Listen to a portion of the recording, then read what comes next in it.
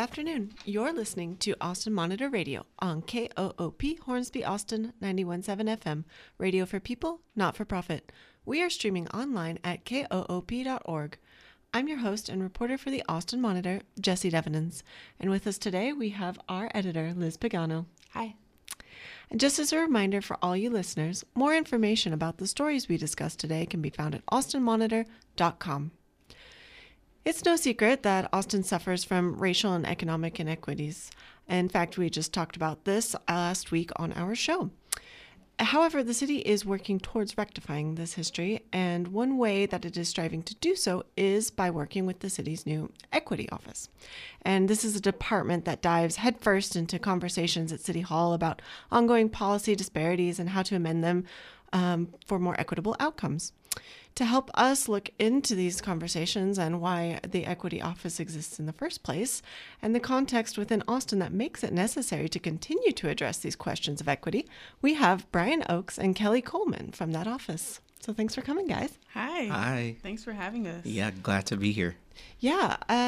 So the Equity Office, it is one of the newer departments at the city, being established in 2016. And can you tell us why having a team that's dedicated to promoting equity within the city is just essential?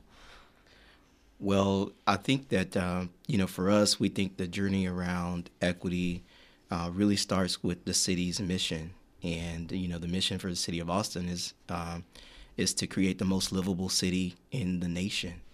And as we look at that as a goal, and I tell city staff that as you get up and go to work every day, we have to really do a close examination of who is this city most livable for and who is it not livable for.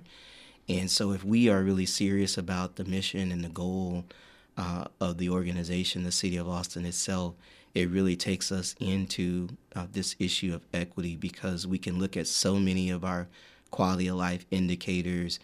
And along those indicators, we see that race is a really reliable predictor of who's at the top and who's at the bottom. And for us, it's really this ultimate goal of how can we really make Austin the most livable city for everyone that really lives here.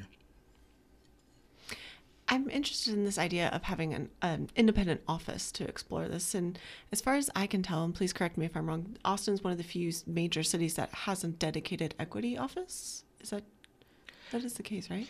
There's several across the country, but I think what makes us different is our origin story. Oh. Yes, there's an origin story.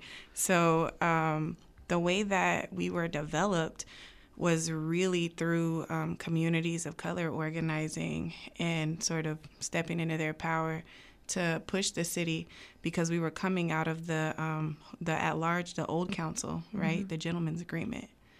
And we thought it was an opportunity to get in there and create an equity assessment tool at the time, because we were seeing it on the ground and living it, a lot of these racial disparities.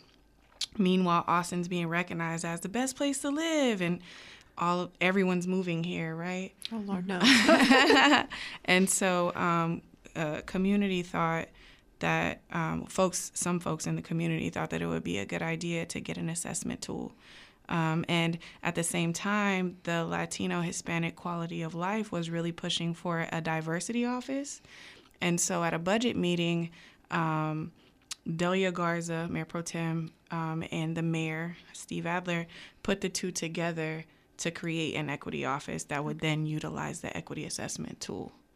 And so we were really grateful that Brian Oakes was hired, because he actually followed that resolution to the T and really looked to the leadership of the community organizations that push for the equity assessment tool, and then really brought in folks to develop our actual tool. So over 900 hours of volunteer time was spent from community developing that tool. So that tool is like an ongoing thing that you guys employ? How does it work exactly? It is. So it's the cornerstone of our work, and it really begins at the departmental level. And so at the end of this year, we'll have 100% of our departments in what we call a continuous improvement cycle of doing racial equity assessments. So they do the racial equity assessment tool. From the tool, we partner with an independent third-party evaluator, which is University of Texas. They give our departments a SWOT analysis looking at strengths and weaknesses as it relates to their personnel, policies, practices, procedures within the department. And then from there, we work with our departments to develop what we call a racial equity action plan, where they take on specific interventions or things that they're going to fix or do better. And we give them like 2 years to do that. And then they'll come back again and they'll do another assessment, right? Cool. So this is ongoing, lifetime work. Yeah, slow work. And it's slow, but it's well rooted, and it's continuous. That over and over again you revisit it. So equity is not this one-time exercise that you do. That's often the case of the city. Right. That's what I was wondering. It's often reports on something. Right. So we say no quick show. fixes. Right. It's ongoing work, and I think the nuance of it is that we're ultimately trying to change the culture of the way that we function and do our business as a city. And really, equity work is really, I say it's a state of mind and a commitment to a process more than anything. And if you can adopt that state of mind and you can commit yourself to really a really sound process around equity, we'll get to good outcomes. We'll have really well-designed policy. We'll have well-designed community programs. But so many times we miss those steps along the way, and I think therein lies a lot of the frustration and pain I think that we hear from community about some of the city's initiatives and programs that they encounter and experience on the ground. So you said 100% of the city's departments will be participating at the end of 2020.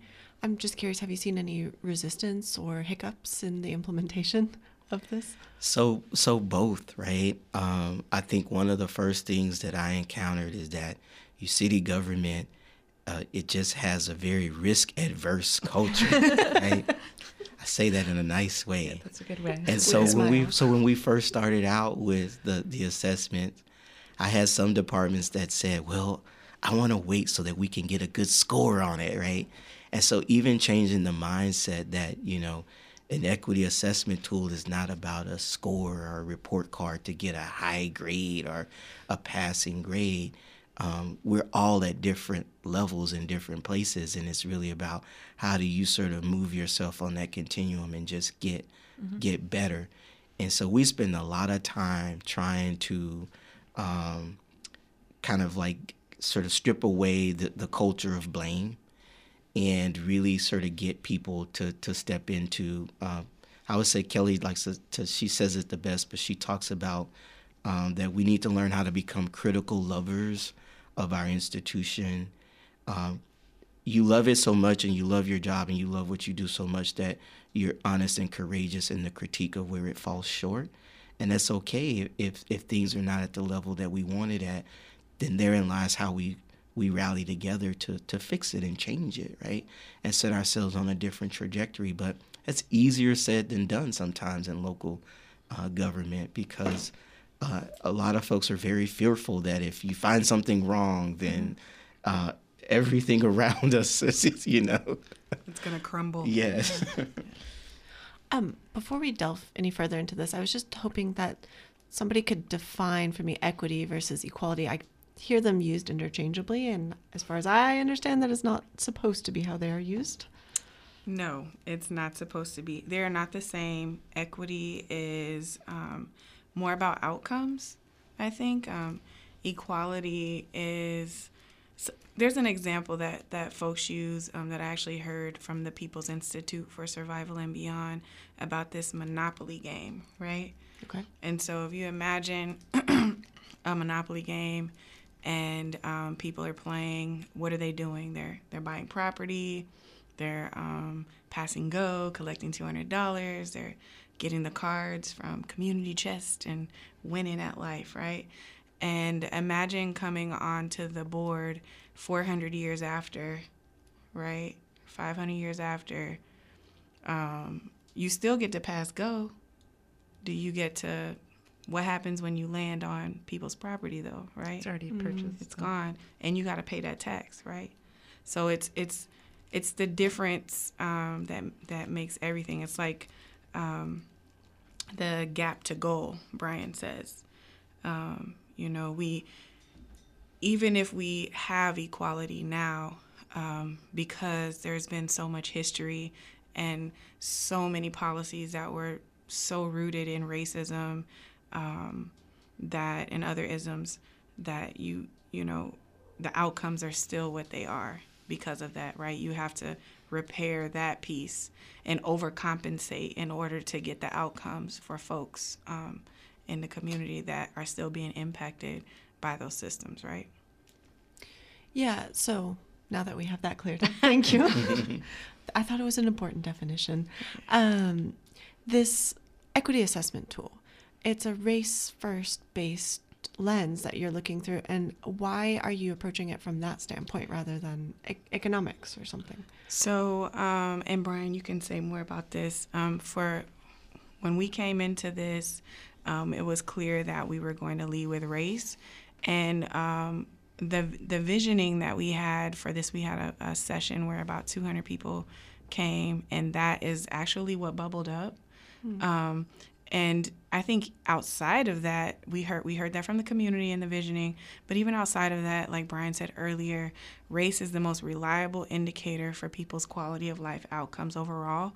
And if you take issues like maternal and infant health for Black women, class don't help you.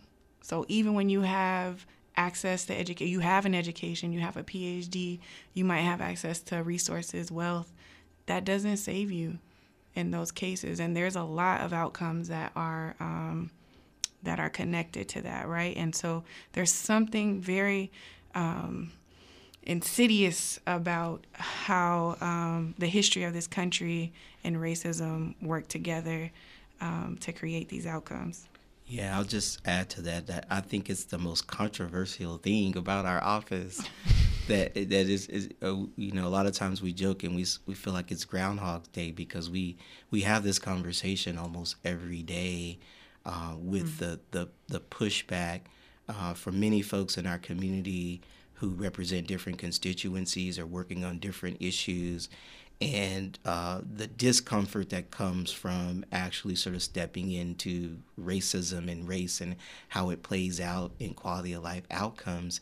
And so I think especially for a very liberal progressive city like Austin, where people have all these sort of you know, different issues that they're focused around, I always find that it's really interesting to see how they respond to this intentional approach for us to really lead with race, because it's always the elephant in the room that's quickly dismissed. Like, we feel a lot more comfortable saying, let's just talk about youth.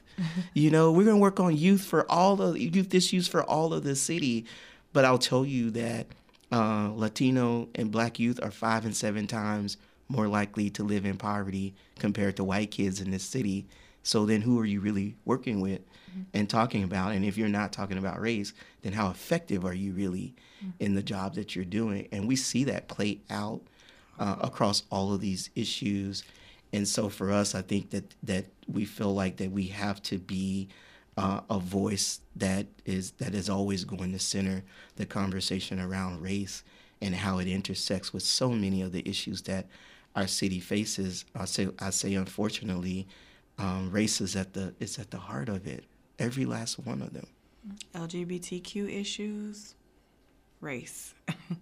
Women's issues, race, right? Look at pay equity.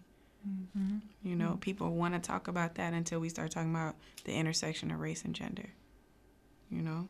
Because then you see that white women make more on the dollar than Black men, Latinx folks, and Black women, right? So. But do you find that people are becoming even marginally more receptive to this idea?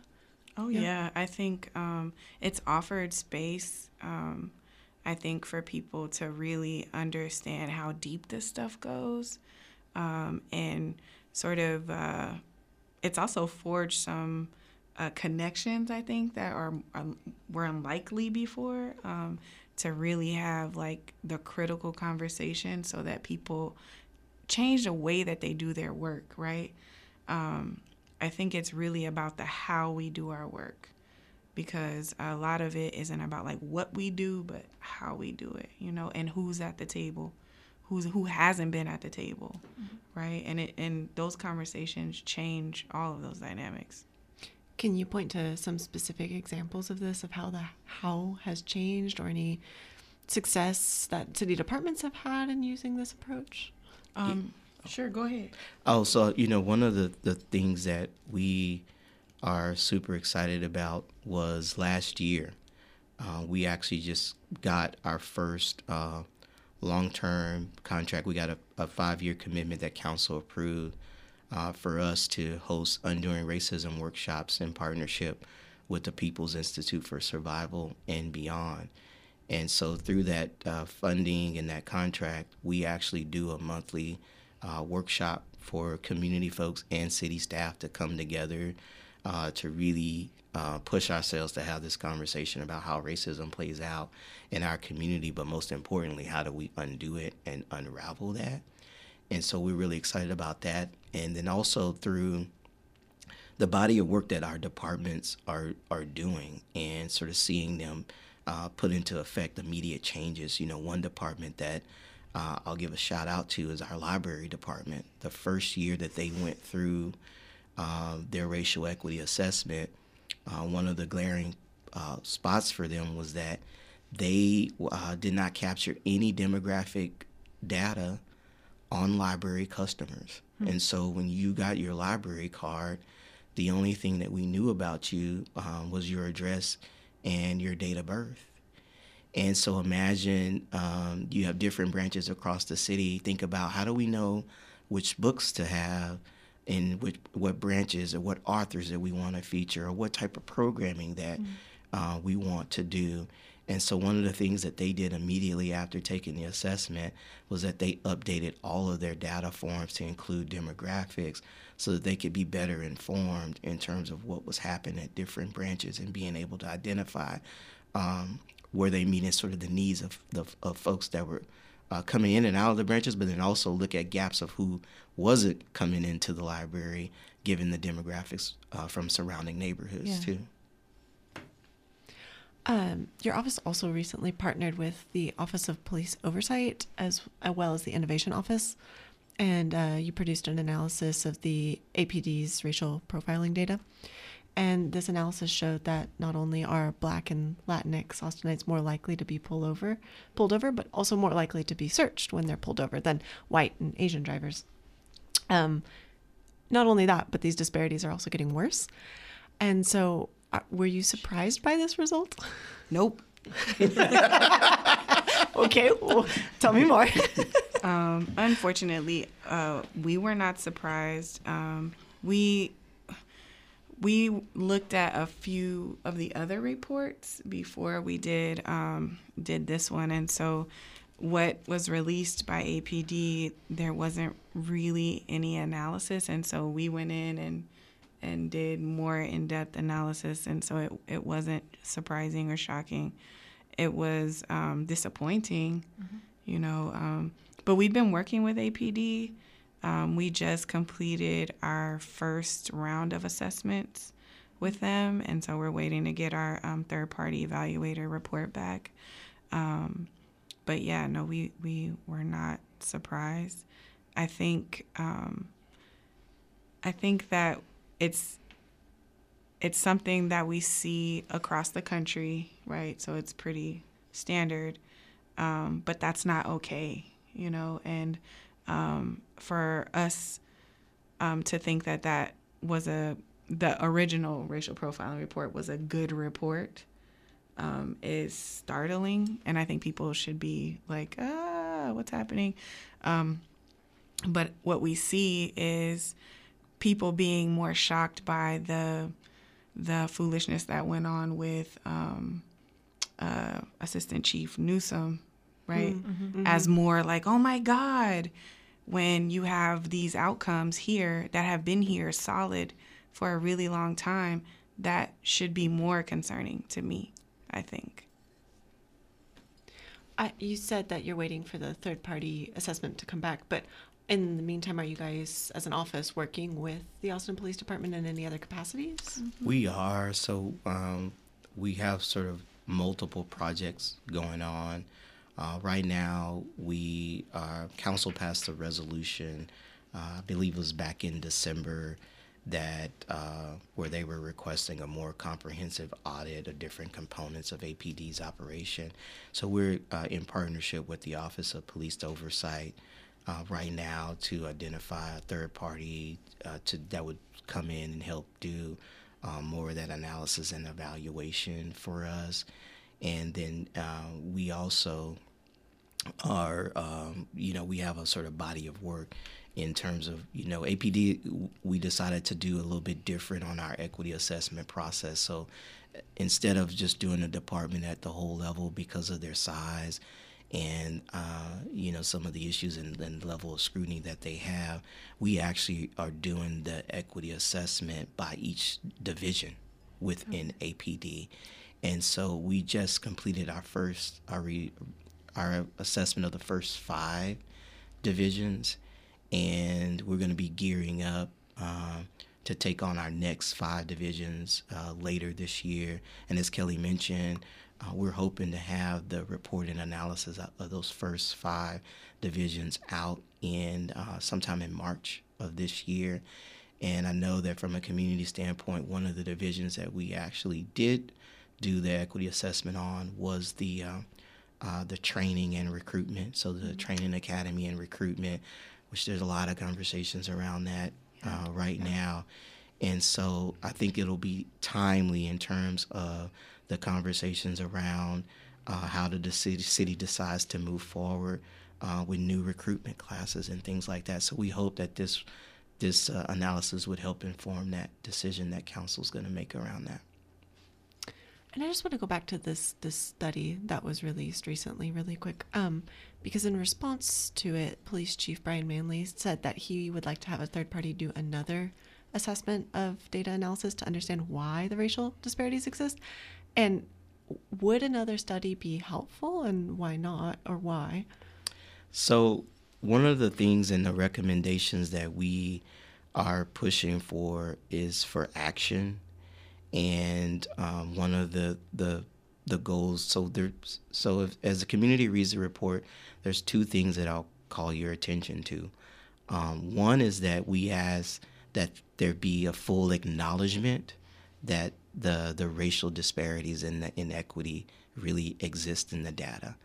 I will be honest to tell you that in a lot of our conversations with the police department, you get like a yes, but, where, yes, we see these numbers and we see the data, but every city in America has this problem. So I say, when do we dare to be exceptional, and when do we dare to be, the best in class city that we say that we aspire to be, right? And does that make it acceptable because we see it everywhere? So we believe in a full sort of acknowledgement and embrace of the data to say that we have a problem, because we can't be a partner to help you fix a problem that you don't really fully agree or believe is a problem, right?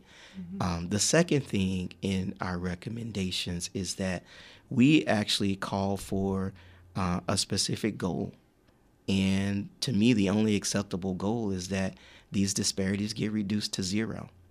And we have a strategic direction that guides us until 2023 as a city. And so we're saying we need to be at 0 by 2023.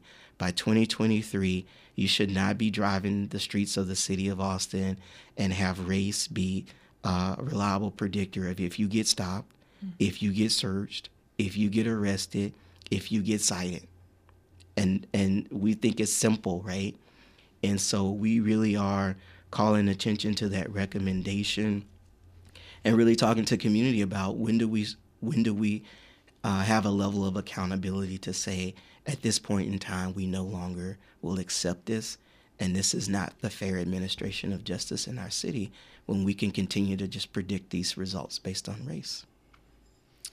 So another component of livability in Austin and looking towards making equitable outcomes is the land development code that seems to crop up everywhere right now. So I know that your office did a study in 2018, way back when, think back, when this was called Code Next, and you studied the equity of the proposals at that point. And in this report, I pulled out this statistic because I thought it was interesting. 82% of the city staff that were tasked with developing this Code Next were white. And your recommendation therefrom was that more diversity should be integrated both into the process as well as to the policy development. And I'm wondering if you've assessed the new version of the LDC in a similar way, and if so, if your recommendations have altered at all. We haven't begun that process yet, but community definitely has asked us to. Mm-hmm. We're being pushed to do it. There's a few resolutions from a few different commissions that are asking us to do that. And I don't think that our recommendation would change. I think it's more about process and who's been involved, who has not been involved, who has been listened to, who has been invited to the table. And we keep hearing, and I'm just going to be honest, this is me speaking, Kelly Coleman, is that a lot of what we hear is, well, imagine Austin, there were 4 years of listening. And it's like, well, who did you listen to? And who's really benefiting from this, right? And why the rush? You know, and I mean, at the end of the day, I think even if at this point we were offering the cure, would people even be able to take it? Because we have such a level of distrust from, when I say community, I'm not talking about everybody. I'm talking about people most directly impacted by inequities, right? Mm-hmm. People who can't find, people who, 42% of people experiencing homelessness are Black, right? Right. And look at, considering school closures, considering what happened on Riverside, right? All of those things wrapped together. Even if you had the cure, you're not listening. So, you know, like we need to reevaluate our process. And I just think that there's a level of, you know, just disregard, I think, for the people who need to be in the center of this as government, who we're responsible for, right? The people who can't, the people who don't have enough, those should be the folks that we're most concerned about, not the people who have everything. So I guess my last question before we wrap it up is, what do you think it's going to take to make equity part of our culture that's embedded within the city? I think it's going to take praxis, right? I don't think that it's like, you know, all of a sudden, bloop, you know, we're all equitable, because all of us have places that we're not clear about in social identity and history, right? But if we start really interrogating history, stop operating ahistorically all the time, if folks get into the practice of, you know, really sort of centering the people most directly impacted, right? And doing the hard pre-work before, right? It's like, how do you even solve a problem if the people who are living it don't identify that as a problem, right? You know, but you over here creating solutions for your problems, for pretend problems, not the actual issue. I think we can get there, but it takes practice, right? When you mess up, you got to be able to say, wow, that was a mistake, and I learned this, and this is how I'm going to do it different from here on out, right? I think it's also about relationships and being accountable, you know? We like to surround ourselves with people who are like yes men. Nobody that tells us the truth. That's the critical piece, right? It's like that critical love, where you can be honest about, yeah, you know, this wasn't so great, you know? But I honestly, I think it's practice. And once you have the lens, like once you see it, it's like, it's hard to unsee it, you know? And things get real clear, but they also get really complex, I think, because of all the history and all of the things that are like just constantly happening. It's like you got to have systems change, but then people need right now. You know, there's people being impacted right now in the streets, so you have to be able to do both. It's hard. You know, to add to that, so in this work, I've become a lot more emotional and sharing of my feelings. Yes, he has. and I think, and so what we talk a lot about, especially with staff of our city, it's easy for us to gravitate towards the data, looking at the numbers, or the goals, the objectives, the action plans, the strategic plans, even to, you know, the mission statements and the core values. But the part that gets left out a lot is around how do we sort of bring our hearts into the work that we do, and do we see the humanity in the people that we are serving. And I would sort of say that for local government, I think for any government at any level, it's critical that we bring our hearts and empathy into the work that we do, because if you look historically, I believe that the worst things in history that have happened to people have been a result of government staff shutting themselves off from their feelings and their hearts and the people that it impacted. And we do a workshop around racial equity that we do for the city staff. And one of the scenarios that we take them through is thinking about being a government employee for Nazi Germany. And if you think about it, they had folks who were purchasing agents. Someone had to actually do the contracts and purchase the gas and the bullets that were used to commit genocide. Think about it. They had transportation planners. Somebody actually had to plan the timing and logistics of trains to so efficiently load Jewish people on them and march them off to concentration camps. Think about all the jobs and the roles that people ate their breakfast in the morning, got on the bus, or got in a car, and went into a job to do that, right? And so a lot of times we talk about, which person are you? When you show up for the job that you do, who are you, right? And do you disconnect yourself from what happens to people as a result of what you do? And we think that we can so easily lose our way when we can do that. And we don't even have to go overseas. We can look at this nation right here. You think about the government staff that actually helped make the Trail of Tears possible.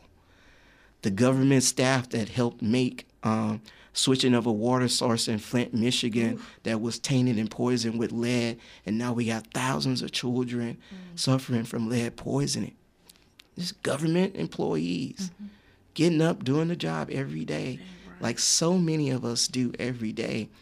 And so we got to figure out how to bring that into what we do. And we think that if we can do that, so much stuff can change, and we can really transform the way that we function and the way that we serve and lift people up in our community at the end of the day. Well, unfortunately, that is all the time we have today to delve into this interesting, complicated, and multi-layered subject. But thank you so much again, Brian Oakes and Kelly Coleman, for joining us here on the radio. Thank you so much for having us. And I'm so excited that y'all are even looking at equity issues and bringing us on. So yes. If you listeners are still curious or want to refresh your memory, you can listen to a recording of this interview at austinmonitor.com. Now it's time for Tracy Schultz, who's on next with What's News at 2:30.